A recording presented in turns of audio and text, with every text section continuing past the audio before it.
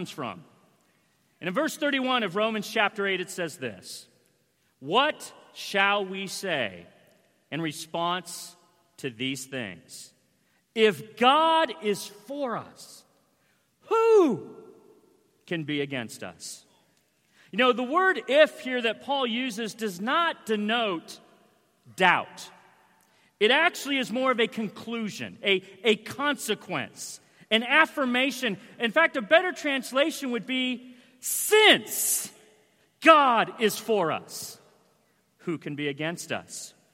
However, the reality is remember what preceded that verse. It says, according to these things. Well, if you go earlier in Romans, there are actually several things that are against us. But what this passage is saying is that since God is for us, these things will not be successful against us. And so just to get you up to steam with the rest of the region, let's just briefly look, what are the things that are against us? We see in Romans 8, verse 1, condemnation. What is that? That's our present state without grace before God. That's against us. Romans 8, 2, sin. As Steve already mentioned, we're all sinners here, right? Sin is against us. And Romans 8, 8, let's go a little deeper, a little more personal. Sinful nature. That's ourself wanting to please oneself rather than wanting to please God. That is against us. Romans 8:18, sufferings. No one is exempt from these. There's emotional suffering. There's physical suffering. There's financial suffering. There's suffering in so many different ways that can affect us individually, collectively, a country, a nation, a city, a school. Romans 8:21, decay. Those of us who are over 40, we understand this one. We're actually dying all the time. Decay, it's against us. You know, I was a collegiate runner in my past. I can't run that fast anymore. I need to stretch before and after. I've got to take rest days. Decay, it's seriously, anyone agree? Yeah, okay, you youngins, enjoy it. Enjoy it while you can. Romans 8:22, pain. There's suffering, but then there's actual pain. That could be a pain in the heart, a pain that's physical. Comes with so many different aspects. And then Romans 8:26, weakness is against us. All these things are against us. But since God is for us, they don't have to be successful against us. And so what we've done is we've continued this series since the beginning of the year is we've looked at stories in the Bible, Old Testament, New Testament, where it shows that God is for his people. And simultaneously, when God's people, and sometimes not, are for him. And what do those lessons mean for us? Because we are facing these things that are against us, and we want to be victorious as them. You know, for those who don't know, I'm currently seeking a Master's of Arts in Christian Ministry through Abilene Christian University's online program. And my first course is called The Christian Missions and Expansion in the First Most Weeks. I'm on my 4th week now, so please pray for me.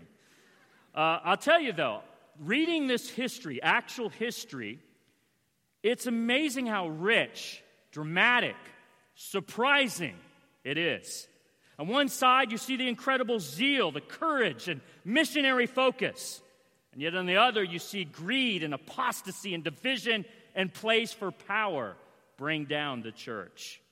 But the most remarkable that I've seen through all the weeks that we've studied and the different histories that we've read is the incredible confidence of Christians. Your average, everyday follower of Jesus. That under severe persecution and even the face of death, did not waver. There are incredible accounts of persecution beginning in Jerusalem, heading on to Rome, later in Persia, which is now Iran, India, China, and even during the rise of Islam, what used to be the most Christian, highest Christian percentage in the world became the most highest Muslim percentage. A very interesting history. But one in particular comes to account. It's from the book of the Himyarites, and this is what it's quoting as saying.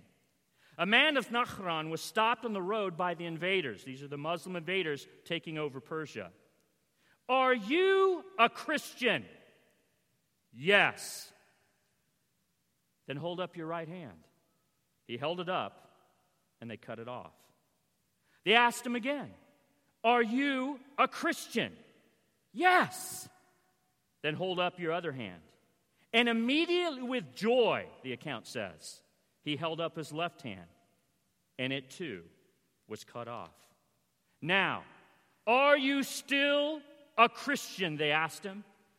And he said firmly, yes, in life and death, I am a Christian. Whereupon they cut off his feet and left him there to die, but still a Christian. You guys, we are not in connection enough with what our brothers and sisters experienced to bring us what we have today. And yet, the reality is there are Christians even in today's society and some of our more dangerous areas of the world that face this same kind of persecution. How much for how much less do we waver? For what little petty things do we give up our faith? I am just judged by these examples, condemned by these examples, because I begin to ask myself, if I were in their shoes, would I be so joyful and faithful in the face of death? See, it makes me ask this question is, how did they do it? How did they remain so confident, so joyful, so faithful in the face of death? But see, that's not the right question.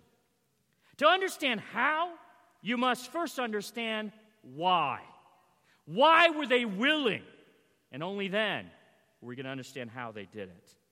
But by answering that question, we will also see how God is for his faithful. Let's begin by going to the Hall of Faith, Hebrews chapter 11. But that verse is preceded by something. You know, so often when we read the Bible, we love certain verses, but if you really want to understand the context, you got to learn to read what's before, and you got to learn to read what's after, amen? And so right before this incredible account of the Hall of Faith, we find these verses.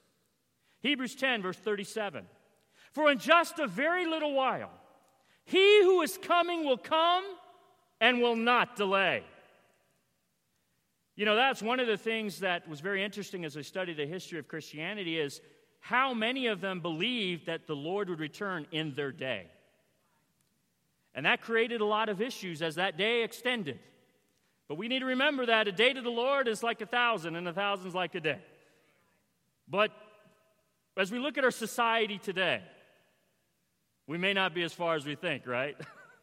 But it doesn't matter when that day is. The point is, are we ready for that day? We don't know what day it will be. But it says, but my righteous one will live by faith. And if he shrinks back, I will not be pleased with him. But we are not of those who shrink back and are destroyed, but of those who believe and are saved. You know, the writer here in Hebrews is quoting the book of Habakkuk from the prophets, where it says the righteous will live by faith. The point being made is that living by faith and shrinking back are diametrically opposed. You can't be you're either one or the other. So we got to ask ourselves, even right now, even when our life is relatively free of persecution, free of the judgment that so many of our brothers and sisters face and are facing, are we shrinking back or are we living by faith? What does that really mean? It doesn't go on in this passage to describe what they're shrinking back from. But it is clear God is not pleased with it. He is not pleased with any of his faithful shrinking back. It then goes on to give an incredible treatment of this thought by faith in chapter 11. Let's read in verse 1. Now, faith is being sure of what we hope for and certain of what we do not see. This is what the ancients were commended for. Now that we connect those two passages, maybe this helps us to determine what shrinking back really is. answer these questions to find out. Are you living right now for what you hope for and do not see? Or are you living for what you have and do see? Because I think how you answered those questions may determine whether you're shrinking back or not. If we're focused more on here, this world, this life, then we're shrinking back. But if we're looking at the future, an eternity, a new home, then we're living by faith. That's the only thing that helped me understand. How did this man go, yes, I'm a Christian, whoosh. Yes, I'm a Christian, whoosh. It's because he was certain of what he did not see. This is not my home. I love America, but America's not my home. I love this earth and what it can provide, but it's not my home. This is not our home. And you know how we really believe that? Based on how you react to what's going on in the world. I know the political debate. I know all the societal issues and things like that.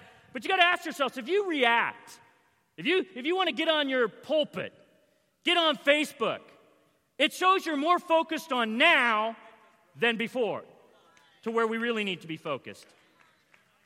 If you get caught up in all that stuff, and you're worried about it, or it's discouraging you, or it's making you think, like many say, I'm moving to Canada, then you're focused on here. I don't need to move to Canada because that's not my home either. I don't need to move to Russia. That's not my home. I can stay right where I am no matter what's going on around me, because even if it all falls terribly wrong and they put the wrong person in charge, they're going to end. One day they'll end. So let's stop freaking out. Because when we freak out, we show we don't believe in heaven. We got to believe in the future. Faith looks forward. Shrinking looks back. You know, throughout chapter 11, by faith is stated 23 times. And the writer we know, Noah, Abraham, Moses, Gideon, Samson, David, Samuel. But it also mentions some less known. Abel, Enoch, Rahab, Barak, Jephthah, and even Moses' parents. But today I want to focus on just one aspect of these amazing individuals of God that really all of them are connected to. And that's really the theme of this message. This is not our home. Hebrews 11, verse 13. All these people were still living by faith when they died. That's the goal, guys. I don't know when you're going to die. Maybe the Lord will return before you do, but the point is we got to be living by faith up to that point. They were commended for that. But look what it said.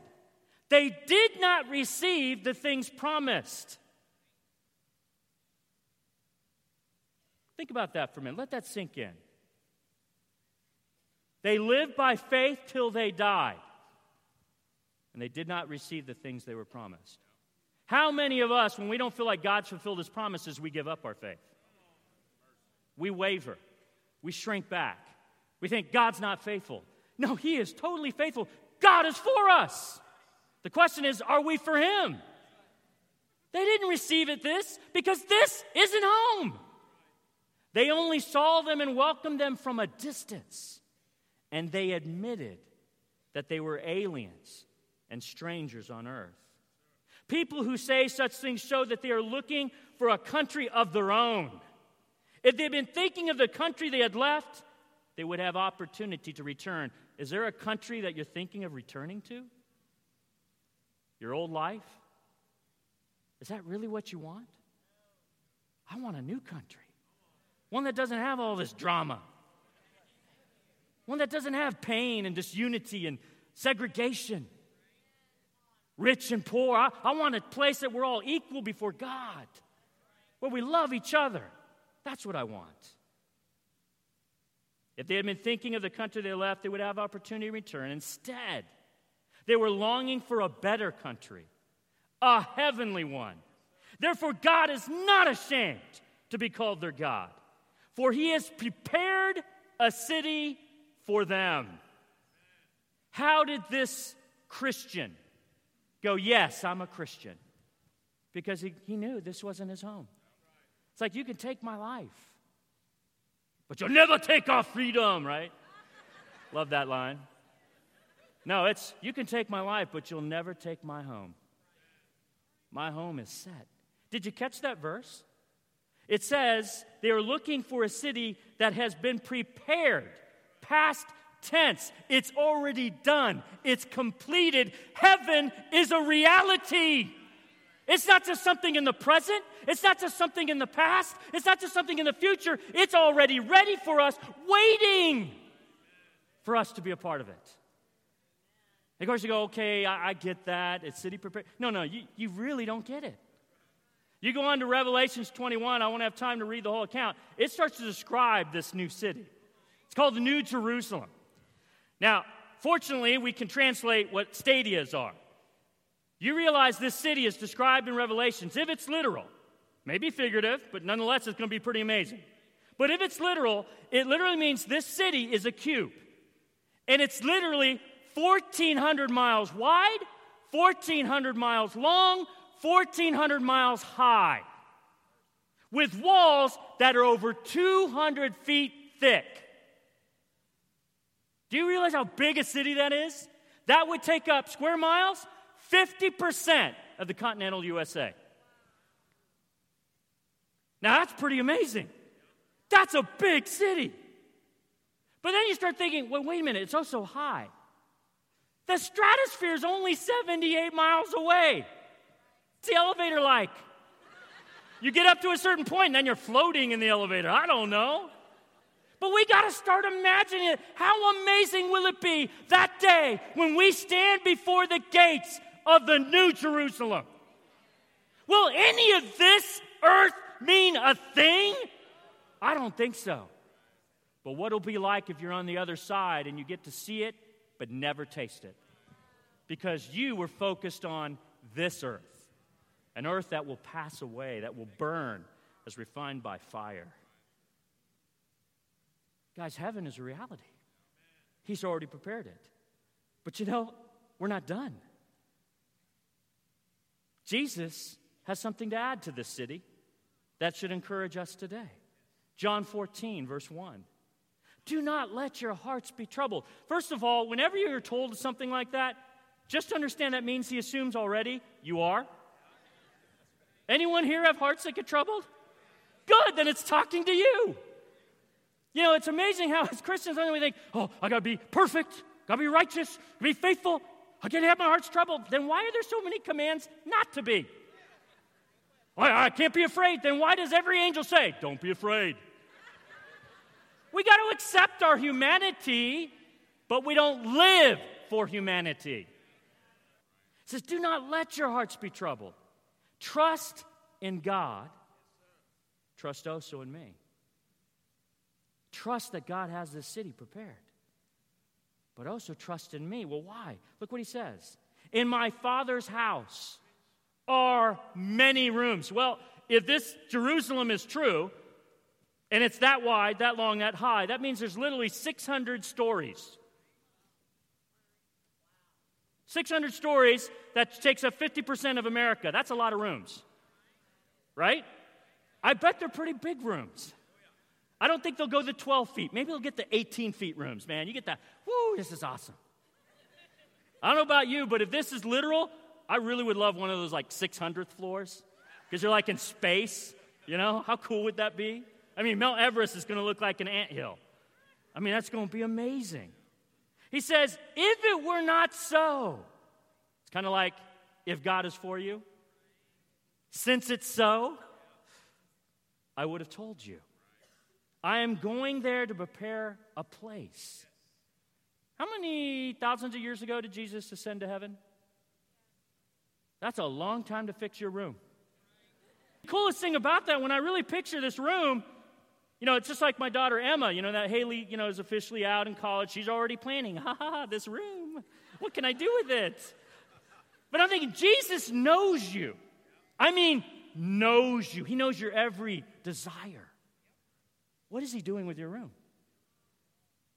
I know some of us, man, there's got to be a grill in there. I mean, there's got to be with great ventilation. Man, it's going to be awesome. Hey, come on over. For others, man, it's going to be like this large screen, but it's like three-dimensional. You can like walk into it or something. And I'm hoping that's what I really would love in my room is this screen, and then you can just plug any point in real history and watch it live. Would that not be cool? JFK, I'm going to find out right now, here and now. Here we go. I want to know. Area 51, okay, let's go check that one out. I mean, this room, he's had thousands of years to prepare it for you. Why are you complaining about this room? That's going to fall apart. Anyone who owns a home, you know it's true. That room's not going to fall apart. You don't need to get redecorating. Jesus got it. He can speak it into existence. How cool is that? But it's not just preparing it. Look what he says. And if I go and prepare a place, if he's going to put in 2,000 years of effort into your room, I will come back and take you to be with me, that you also may be where I am. You know the way to the place where I'm going. How did these Christians do it? It's really, why did they do it? Because they knew this world is not their home. And we need to be the same. Because if we really believe that way, then it doesn't matter what happens in the election. It doesn't matter what happens on the other side of the world. We'll pray, we'll be wise, we'll stand up for injustice, but God's in control. All that will end, but this home that he's talking about, that he's preparing, this city and our room, we need to believe it like it really is true. He shared this in preparing his disciples for his death, resurrection, and ascension. What's the motivation he gives? That this is not our home. That I have a better place. And that you'll be where I am. Where's Jesus right now? He's in your room. Probably a lot cleaner than yours down here. Right? It's pretty awesome, I'm sure. We're going to be there with him, which means when we're in heaven, when we're in this new Jerusalem, Jesus is going to be your house guest. He's going to be in your room. Maybe if we thought Jesus was in our room right now, we would live a lot differently. Right? See, if we live like there, here, we'll make it to there. But if we live here for here, we may never make it there. We got to really believe what Jesus has said here. Our new city, our new room, is already a reality. Look at this great quote from Randy Alcorn on a book on heaven if you'd like to know more about heaven. It's very, very encouraging. Satan need not convince us that heaven doesn't exist. He need only convince us that heaven is a place of boring, unearthly existence. If we believe that lie, we'll be robbed of our joy and anticipation. We will set our minds on this life and not the next. And we won't be motivated to share our faith. Why should we share the good news that people can spend eternity in boring, ghostly place that even we are not looking forward to? Is that what Satan has done? That he's made this earth with all its cool stuff and gadgets more incredible than heaven? Is that what we believe? You do if that's where you invest your money. You do if that's where you invest your time. You do if that's where you invest your heart. These disciples, they were not afraid of death because death was the only way to get to that place. Death was the only way to get home. It's not the end, it's the beginning. A beginning without end. So how do we do that? Colossians 3, verse 1. Since then you have been raised with Christ. And if you don't know if you have, don't leave today without asking someone to show you how. That's really, really important. Satan gives us a lot of other possibilities of how to be with Christ that will eventually keep you out of heaven. You need to know from Jesus and from his scriptures and from his word and from his true disciples how to be raised with him. Don't leave without asking for that help. But for you and for us, set your hearts on things above, where Christ is seated at the right hand of God. Set your minds on things above, not on earthly things. For you died, and your life is now hidden with Christ in God. Did you catch that? Right now, as you're sitting in your seat, there's a reason why we should never feel complete on earth. And the minute you do feel complete on earth, you should be very, very scared.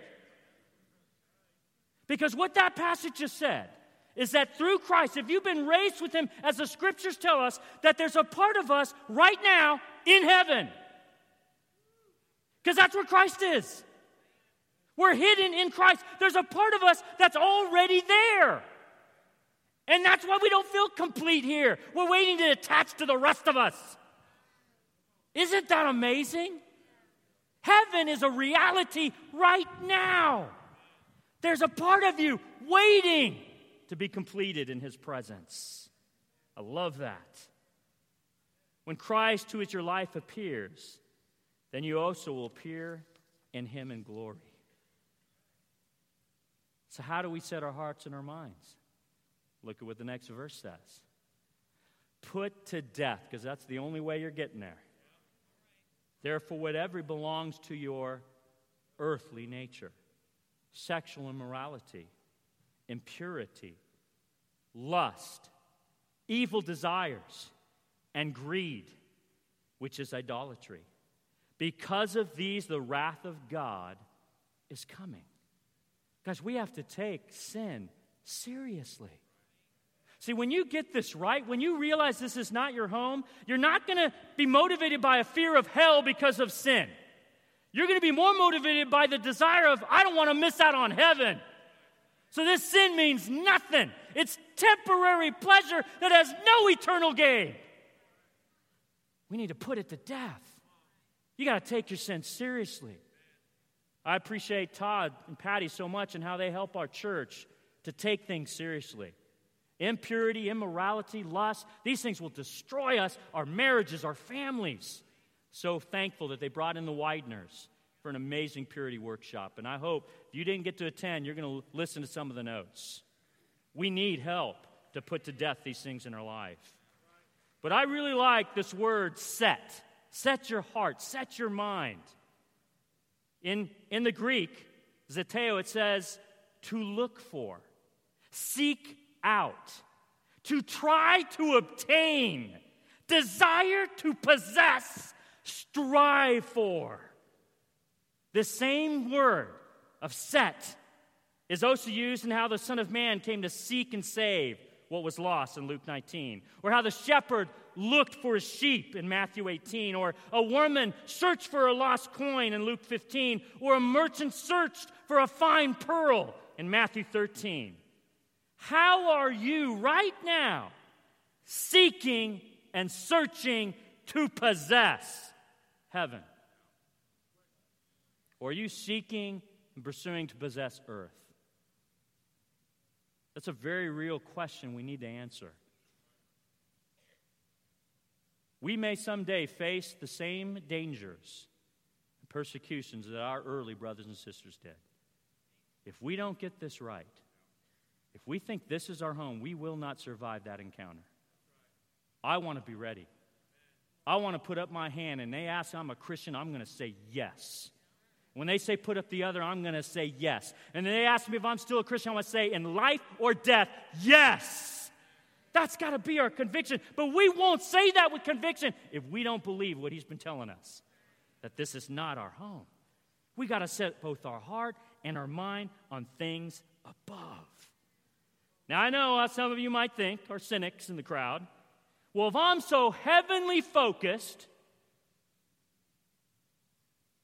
I'll be no earthly good.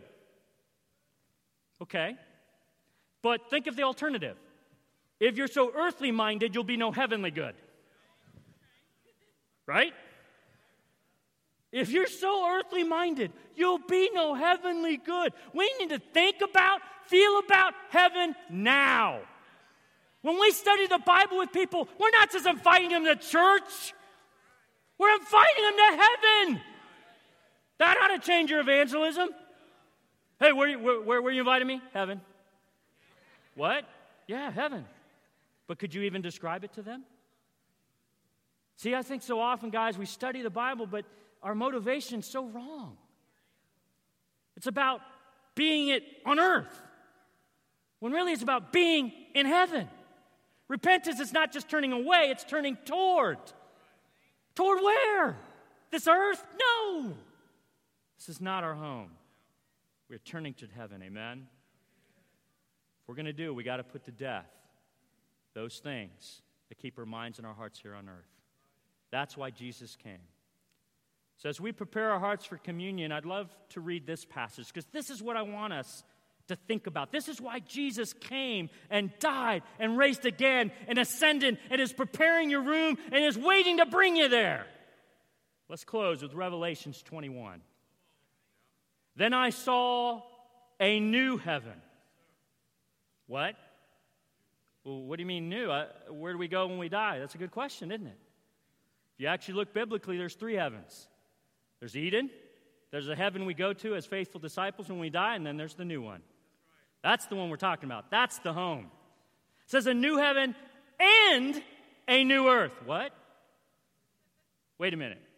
See, guys, we somehow think that earth and heaven are separated. That's not biblical. Even in the beginning, God was where? On earth in Eden. God doesn't need heaven. He was outside of that. He created it. But he chooses to be in it with us. Where's heaven going to be? On earth. What? I thought we'd go up. You might temporarily until the new one is coming down. It says the city will come down on a new earth. What is a new earth with no sin going to look like? Because, even this earth in a fallen state is pretty amazing. What is a new earth going to look like? Do you really want to live for this earth? The decaying, falling apart, killing it earth? Or a new earth? For the first heaven and the first earth have passed away, and there was no longer any sea. I don't know what that's about. Maybe because, that big of city could pretty much land in the sea. I saw the holy city, the New Jerusalem, coming down out of heaven from God, prepared as a bride beautifully dressed for her husband. And I heard a loud voice from the throne saying, "Look, God's dwelling place is well with them. They will be his people, and God himself will be with them and be their God. He will wipe away every tear from their eyes. There will be no more death, or mourning, or crying, or pain, for the old order of things has passed away." Guys, imagine that. Those of us who just in the recent year have lost loved ones, how painful that is. Death sobers us all. But guys, in this new heaven, in this new earth, in this new city, and in our new room, there is no death. There is no pain. There is no mourning. There is no suffering. As we take the cup and we remember what Jesus accomplished, it wasn't just to die, it was to raise again, to prepare a room, to bring us home. Because this earth is not our home. How did the Christians of the past and even present face persecution with such confidence? I think it's because they recognized this earth was not their home. But why were they willing to do it? Because they believed there is a new and eternal home that has already been prepared. Do not shrink back. What do we learn? Is God for us? Oh, yes. How do we know God is for us? Because he has prepared, past tense, it exists, it's real, a city for all of us. And Jesus is still preparing a room. But how are we going to show we are for God? By focusing our heart and mind on things above. By putting to death whatever belongs to our earthly nature. As we pray, let's pray with confidence. And let's say this together right now. This is not our home. Repeat with me. This is not our home. Let us pray.